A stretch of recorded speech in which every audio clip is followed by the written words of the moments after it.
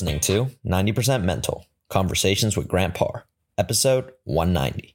Today, mental performance coach Grant Parr sits down with former professional soccer player and COO of female footballers, Haley Lucas, to talk about effective mindset training, the transition out of sports, and her motivation to create a positive impact on the female youth.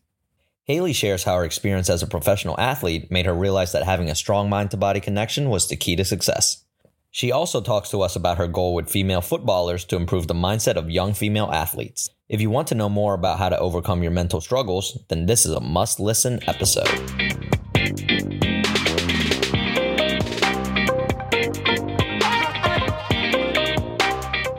Are you ready to raise your game? 2021 is the year to increase your performance on and off the field.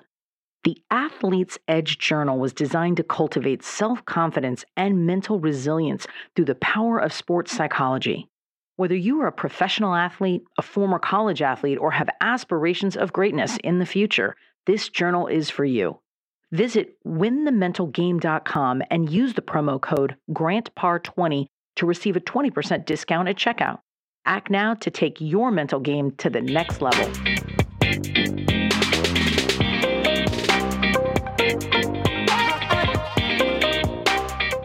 What if you could rapidly accelerate your team's performance and skill acquisition just minutes before a practice or game? NeuroTrainer triggers high-performance states with virtual reality brain training that can be deployed in the gym or at home. In just 8 minutes, your team will be more focused and ready for whatever you or the game throws at them. Visit neurotrainer.com to schedule your demo and get your team locked in.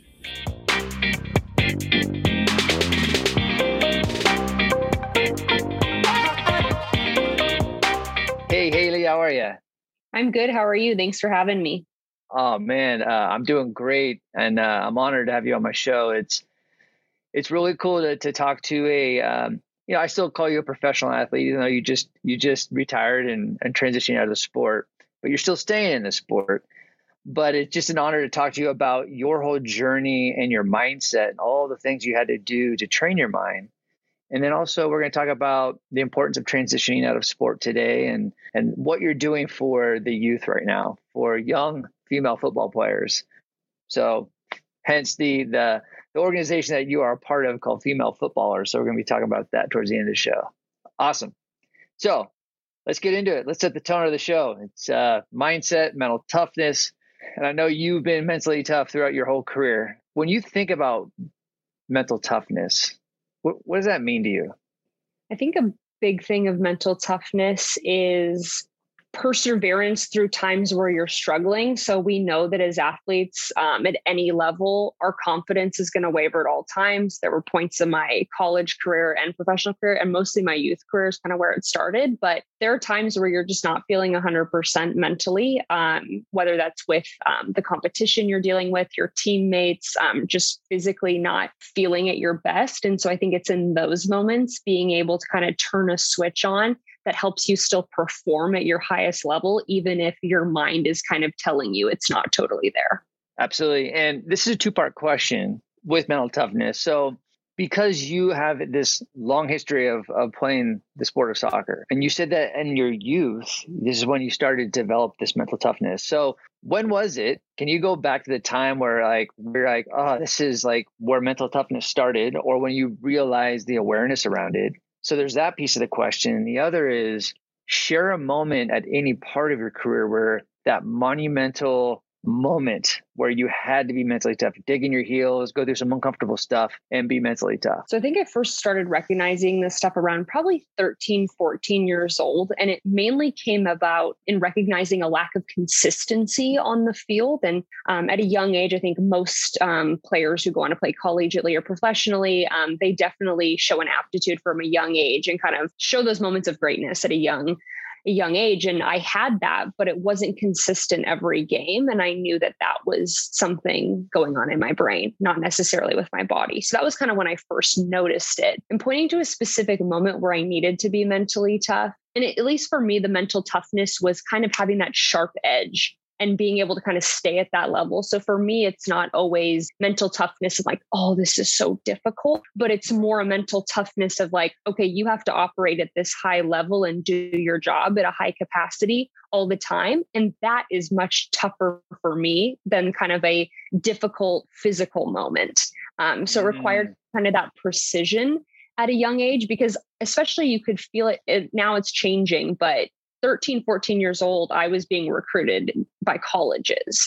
So the consistency needed to be there. I mean, there were at least maybe 8th grade was when I started getting phone calls to my club coach from big D1 programs. And so that consistency mattered in that we would have games where 100 college coaches were sitting on the sideline and you needed to be kind of on at any time because you never knew who was watching. Wow. So that was kind of, I guess, the pressure element too probably played into that consistency. So in terms of a specific moment where I had to be mentally tough, I think it kind of was those big matches where there were all those college coaches on the sidelines. And then in my own time, putting in the work, I worked with a sports psychologist when I was in early high school to kind of work on those skills. So it was manifested in those big games, but I remember the mental toughness being that work I did when I wasn't on the field. So it seemed like in your youth, you had a lot of mental training, mental opportunities.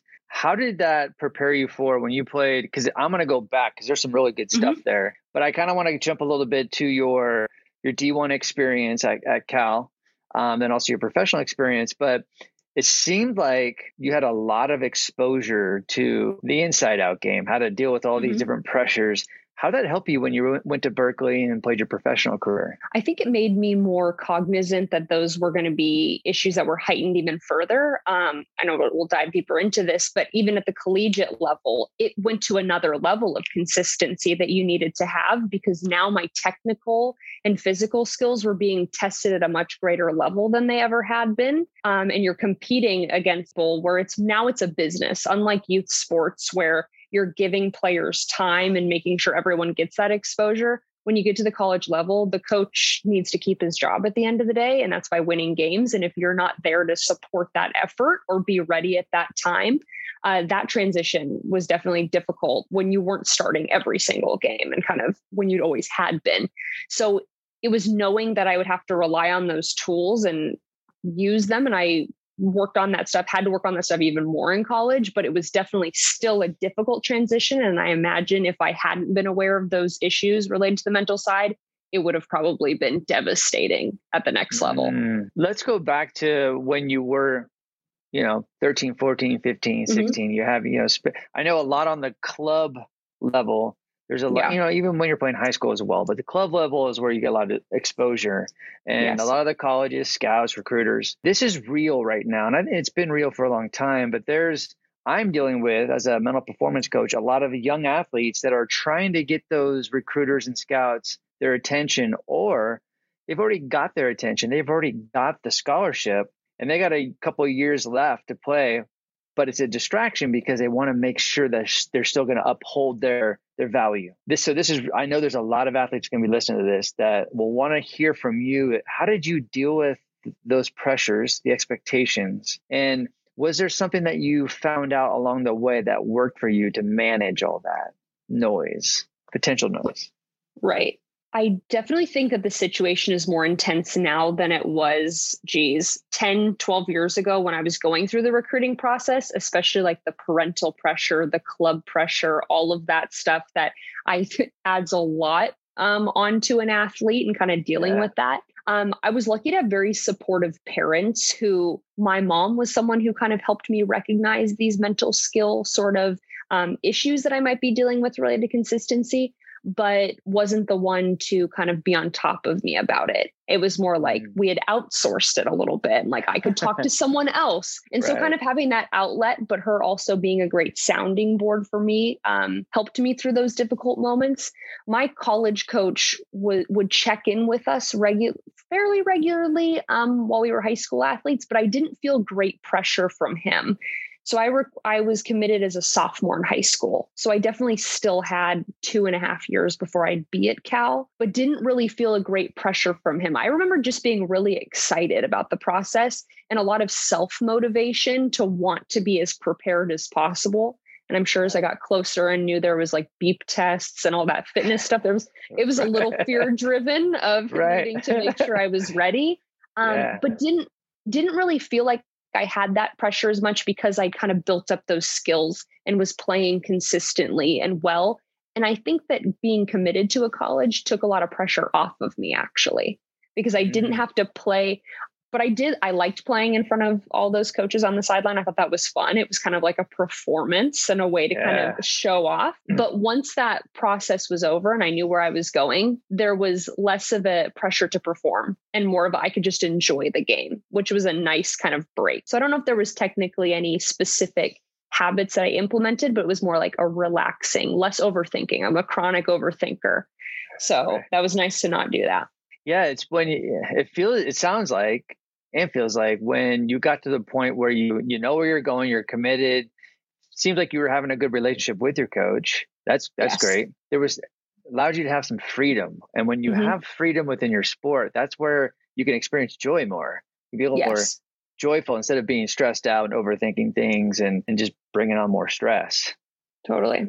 Because there's an athlete right now that, I won't say what sport and what college he's going to, but he's actually playing for the number one school in their sport in the country. He's already committed. And so everything he does now, he feels like he's under a microscope.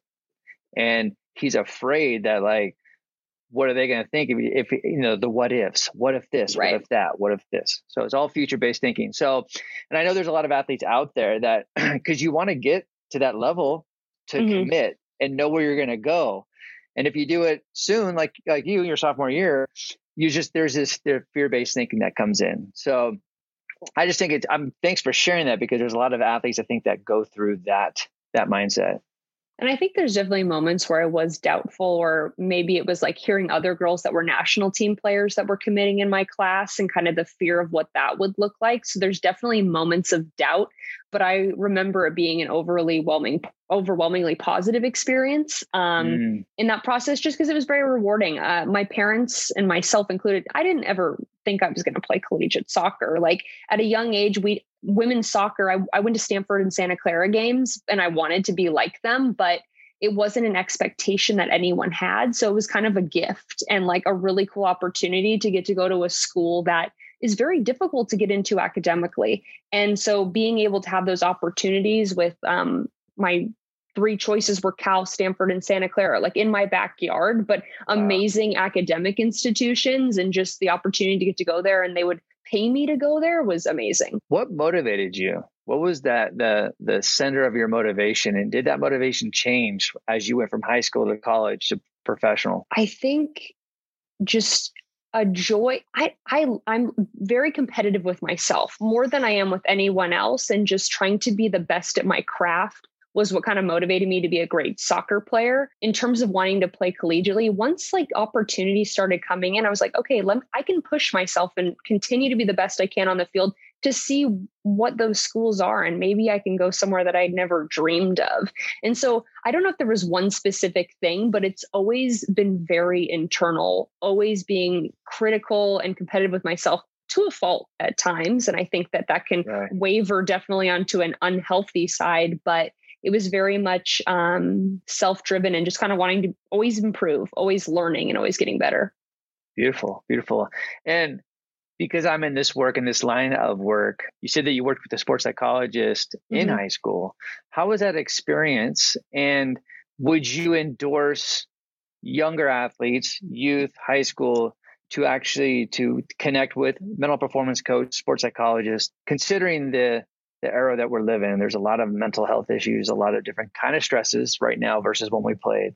What was your experience like? It was very positive. I worked with a woman who worked mostly with soccer players. So it was kind of catered toward the specific things that I was dealing with. She was a soccer player, so she could relate to it, which is great. And I think it encouraged me to be reflective and work on that self-awareness piece. And I know we'll talk about female footballers, but that's what we focus on really. And I think it's had a massive impact, not only for me as an athlete, but even just me operating in daily life and kind of understanding how my thoughts and emotions impact the things that I do. So the opportunity to reflect, to visualize, to kind of use these tools to improve as a soccer player and get out of my own head in the way that kind of stops me from progressing and using it in a way that could expand what I was doing and better understand why I was thinking the way I was a helpful skill. And I think learning it at a younger age was definitely beneficial. And out of all the skills that you learned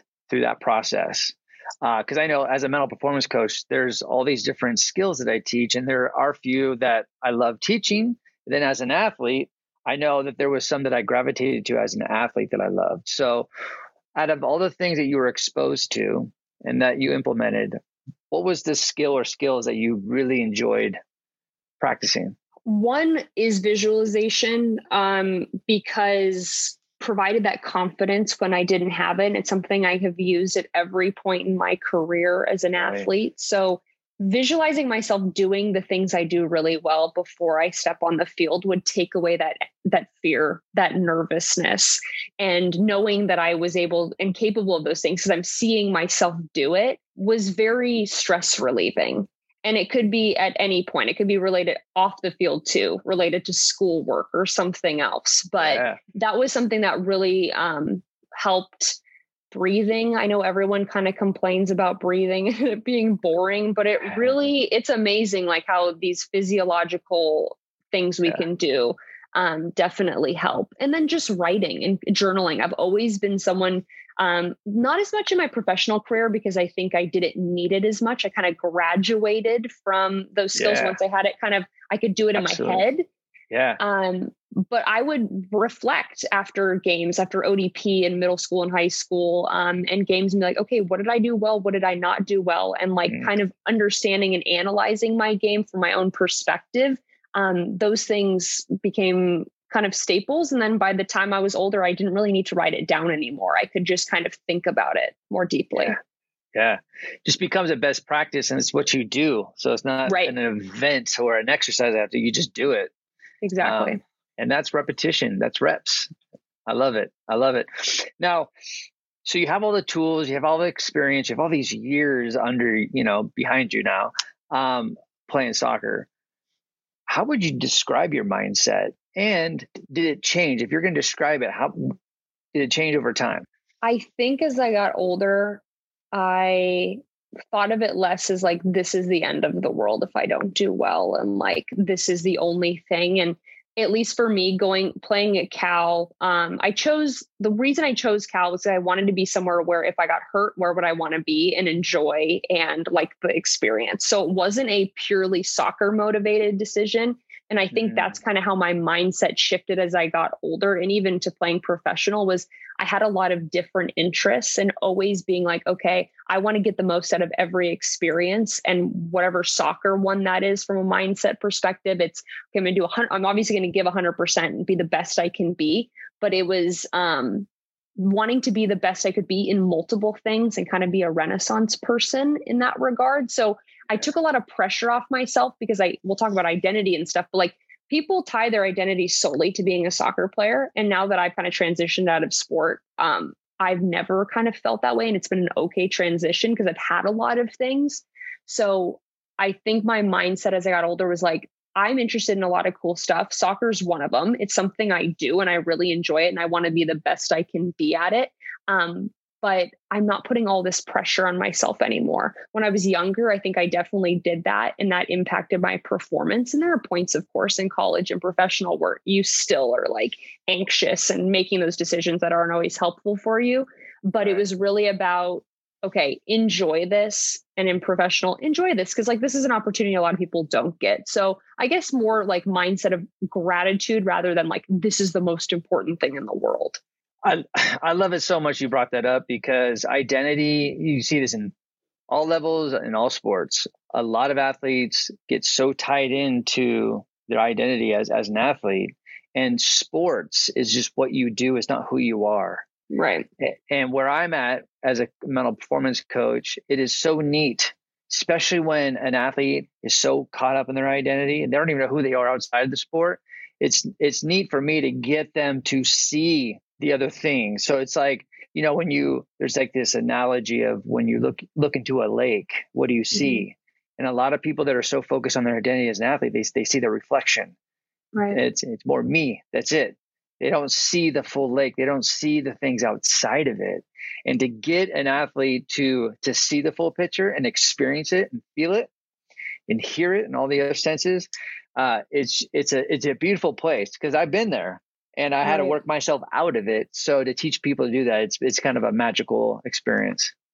Definitely. And I think that the earlier you can teach that, the better. And for me, at least, having those other interests was also an escape from soccer when it did become mentally overwhelming and things were happening. It was both things could be beneficial, mutually beneficial. Schoolwork was a nice thing. Not everyone loves schoolwork. I'm kind of a nerd. I love schoolwork. You're like, that's not an outside thing. But like, for example, like schoolwork and like volunteer stuff, those were releases from at least collegiate soccer when it's like all 100%, like there's a lot of pressure on the line. Those other things were nice to have, those extracurriculars. And then soccer was a nice break from those. So kind of being able to find things you're passionate about outside of soccer made it easier to kind of compartmentalize my brain. Also, when I would go to soccer, I was there. When I wasn't in soccer. That's huge. It's I call it switching on, switching off. When to switch on and switch off, because you can't always be the soccer player at all times. Right. And a lot of things will come up, especially burnout. So I'm glad that we talked about that. Now, I love this question because I know, especially with someone like you that played so many years at a high level, what was your most proudest moment throughout your career? That's hard. I think the first one that comes to mind was getting to play UEFA Women's Champions League against Atletico Madrid. And we were a smaller team. It was when I was playing in Serbia, so we weren't expected to do well against this big club. But it was my proudest moment, I think, because first of all, I was marking a forward on the Brazilian women's national team and like kind of kicking her butt. So I was like, okay, cool. Like it was just a very gratifying moment to it kind of pushed away those like worries of lack of confidence and like showed like, okay, you deserve to be here and you've worked very hard for it. So I guess it's kind of a culmination of like all the hard work I'd put in, all the hours, physically, mentally, all that.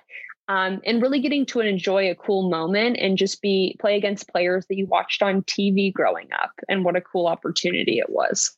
And Atletico is no joke. Like they're great. They're great. What about the most challenging moment you had to deal with, and how did you overcome it?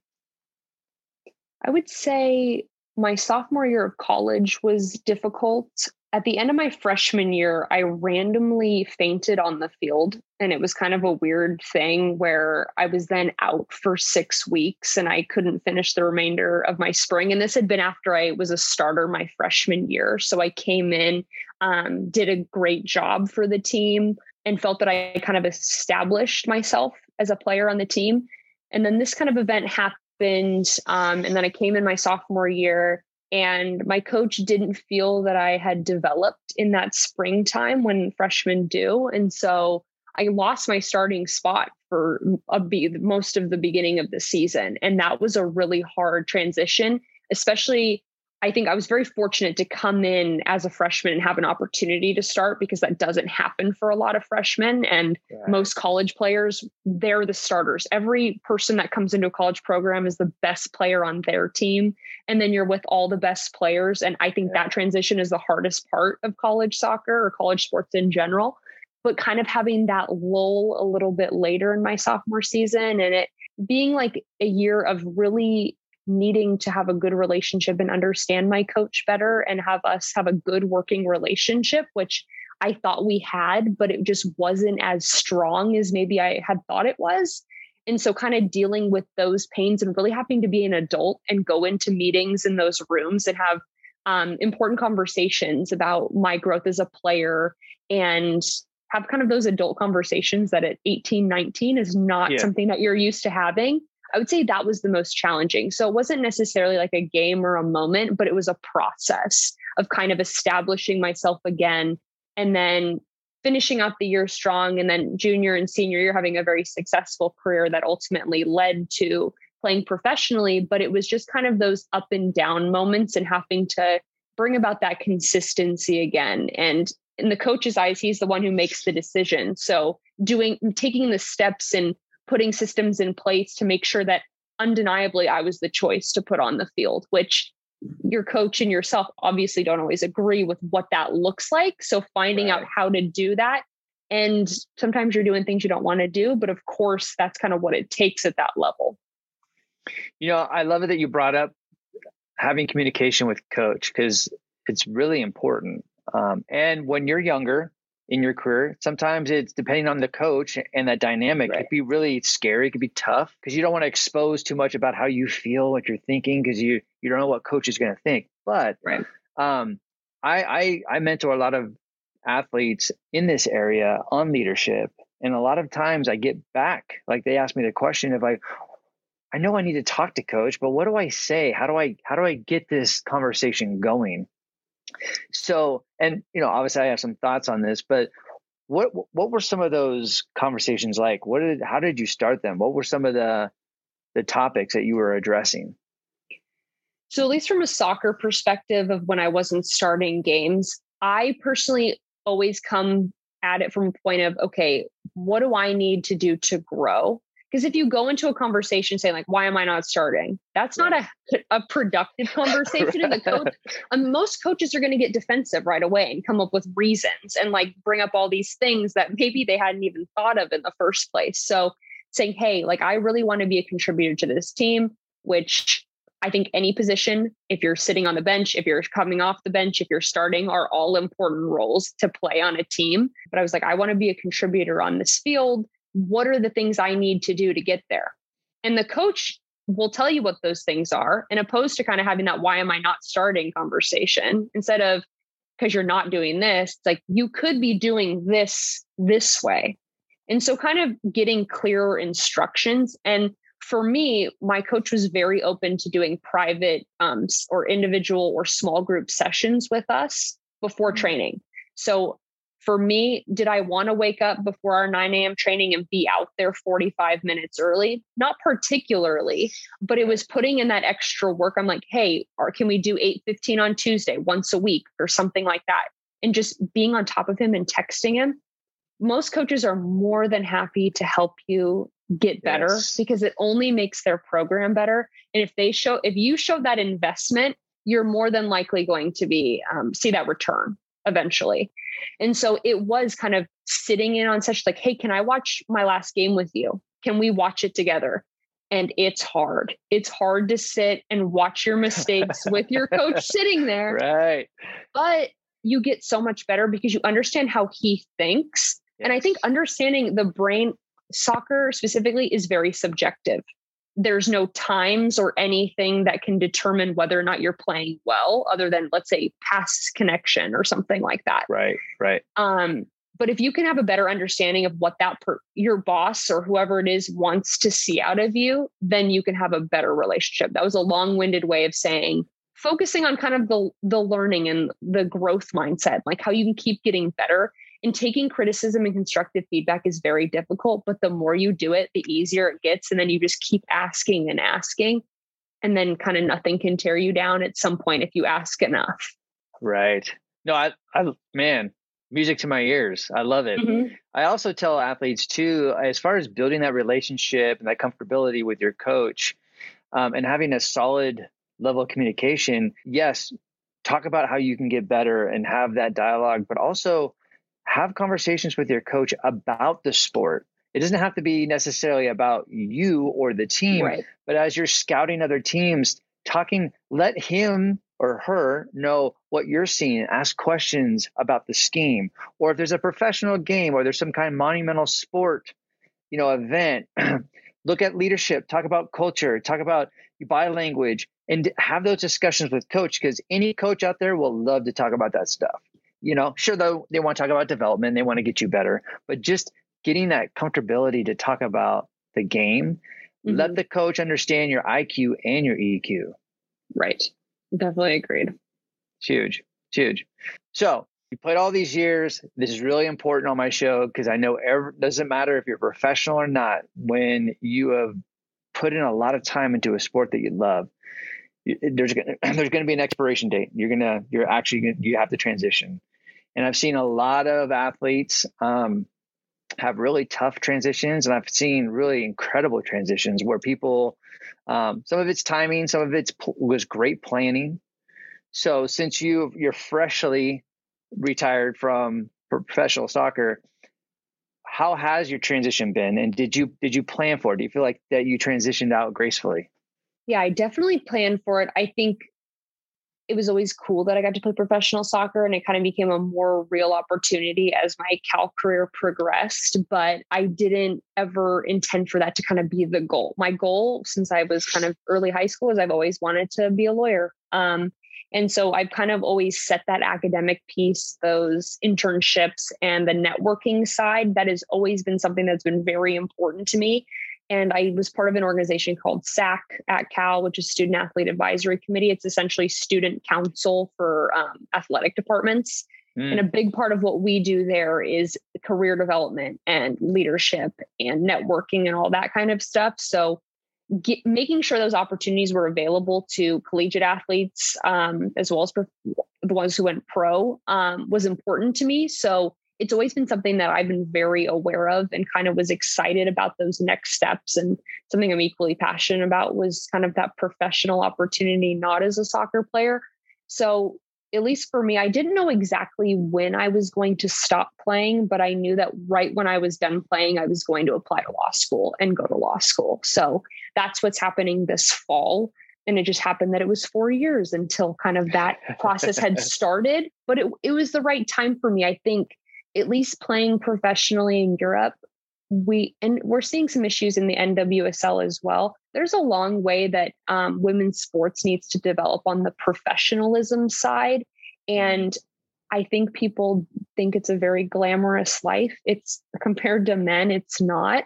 And so it definitely ages you a little bit in terms of, okay, I am enjoying this sport, but I don't think it's as sustainable for a lot of girls, in terms of I was ready to kind of move on, not just because it was challenging and like it wasn't as rewarding anymore, but I was kind of ready for a next step. But it was definitely that, not that I was happy to leave on my own terms, which was nice. And like, good. I felt I was playing well and I wasn't kind of on a downward trajectory on the way out by any means, which unfortunately I think happens to a lot of athletes. They're kind of pushed out of the sport, or injury pushes them out of the sport, which I was lucky to not have those issues. But it was kind of like, because I plan to work in sports law is kind of my goal, and hopefully some advocacy on that end of student athlete and professional athlete, like welfare, and making sure that they have kind of those important accommodations and employment contracts. But playing abroad definitely gave me that perspective, was like, okay, there's some room to grow, and made me excited about that next step in my career off the field. Wow. And I know you're still connected to the sport, but I know it's somewhat fresh that you've retired, but are you missing it? Are you missing the routine of training and just competing? Yes, I think more missing the routine. I'm someone who likes to have a very regimented schedule.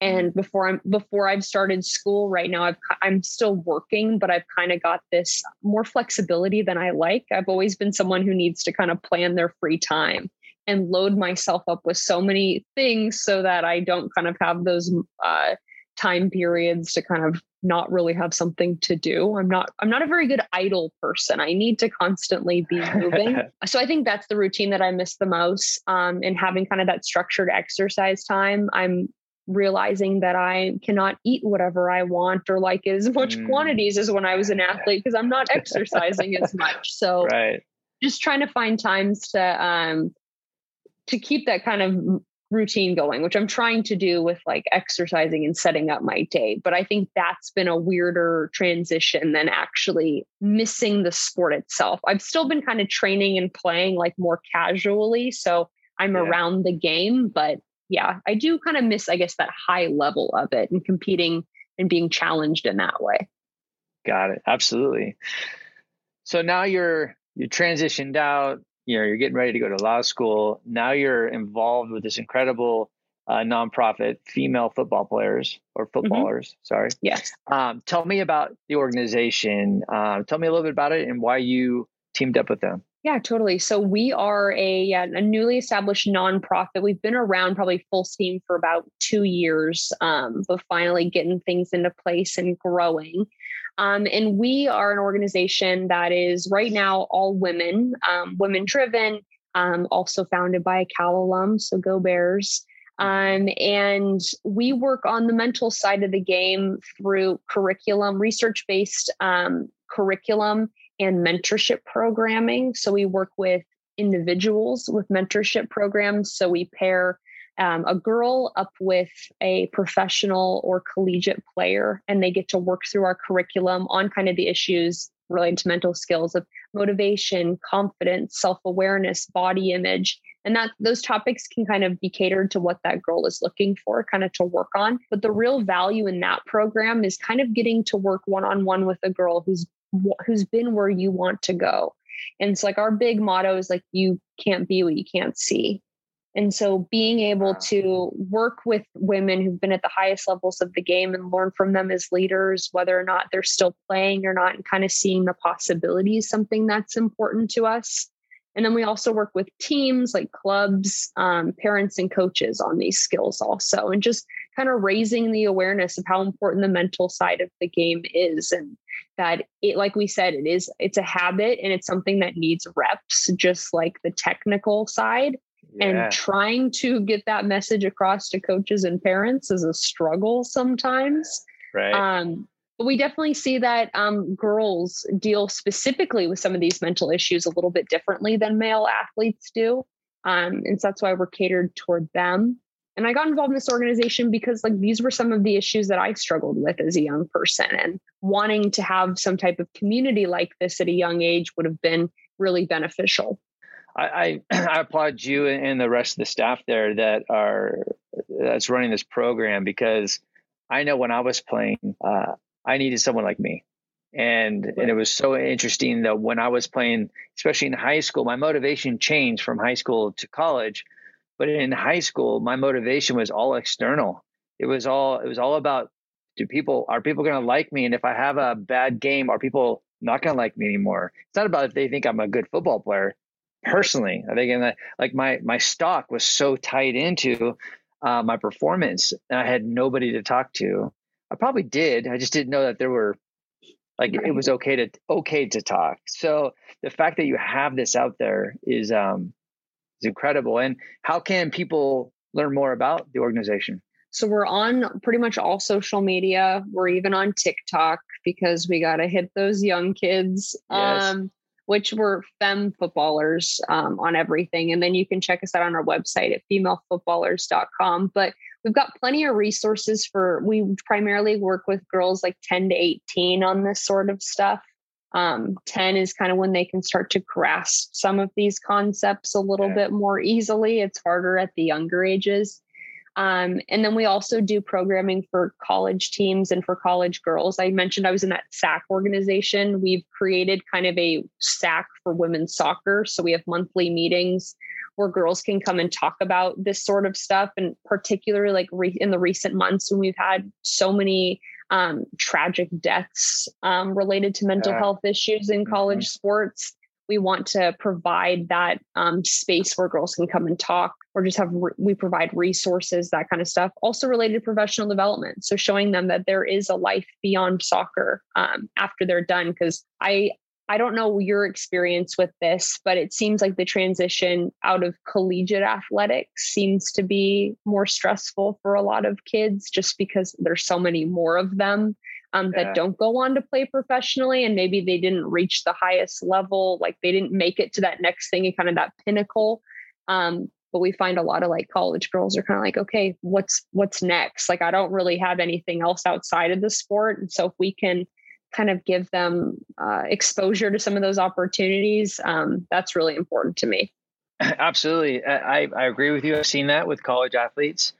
What I remind athletes in general, but college athletes that are transitioning out of sport and they're getting into the real world, right? I'm like, you have such an edge, regardless if you don't know exactly what direction you want to go with your career, but you know how to be disciplined, you know how to deal with adversity, you know how to communicate. Like there's so many things, and there's some people have that and they're just good with those skills, but you're trained, and that's value. That's why people hire athletes. It's because you know how to deal with all those things. So just reminding them when they're going through that gray area of like, what do I do now? It's like, well, just so you know, you're prepared for this. You're built for this. Right. Exactly. So, well, one more question, which I love, and it's all about reflection. I think that's where we get our wisdom, is when we take time to step back and look at the events or the experience. And again, like you said earlier, what went well, what I need to address, what were the lessons? When you think about your whole career, your whole life, what do you think you learned the most about yourself? That's a big question. I think that this kind of sounds cliche, I guess, but that something I've learned about myself and that I want to kind of change a little bit to move forward, like always get better at, is I think I've been very successful because I am so motivated to push myself, but I think I'm incredibly future oriented. I know we talked about that a little bit. And I think there was a tendency for me to not live in the moment as much as I could have and not enjoy maybe the moment, because I was always looking at what's the next thing I can achieve and kind of planning it all out. And my plans have changed at points. Like there were things that I thought were going to happen that didn't, and feeling a little upset when those things didn't happen because I was so set on that future looking a certain way. And I think that if I could have enjoyed the moment a little bit more and focused on now, it leads for a much happier existence. It kind of tie into that overthinking thing. So I think that's something I've definitely learned about myself and can I take away is like a little, it's not regret because I've enjoyed it, but it's just kind of like, how can I continue to maximize my happiness and all I can get out of life, and kind of tweaking that moving forward, which is always a constant need to remind myself because it's difficult. Right. No, it's huge. And I know it's very similar when I say this, but I always say in sports, the two most important words is now and next. What am I doing right now in this very moment to get prepared for the next thing? And that means not only like being aware, but just being in the moment, like to be fully grounded right now where your feet are. So thank you for sharing that. And I know of course you told people you directed them to go to the female footballers, but if people wanted to connect with you and reach out to you, how do they do that? You can find me on Instagram or LinkedIn. I'm sure my name will be spelled the way it is in the show notes or whatever. Lucas with a K. I've got every name in my name can be misspelled. So that's my parents' fault. But yeah, so happy to connect on either of those. I'm active on both. Just at Haley Lucas. You can find me on both of them. But yeah, I'm happy to be a resource to kind of any athlete, non-athlete. I've always found immense value in the mentors that I've worked with in any capacity, and just being able to ask questions. I think I'm always like, oh, like, what should I do to like be able to do this? It's like, talk to someone you want to be like, ask them what they did, find a roadmap. You're not going to have the same roadmap, but maybe you won't take a misstep that kind of slows you down from that path, and just gathering as much information and advice you can from someone. So if I can be a resource to anyone, I'm happy to do it. Awesome. Well, I encourage all my listeners to do that. Reach out to Haley, reach out to her organization. We all, I don't care who you are, we all need other people. We can't keep everything. That everybody has stuff. And so the more resources we can go do, the better. So Haley, thank you so much for sharing your journey, your mindset, your energy, and female footballers. I really appreciate you being on the show. Of course. Thanks for having me.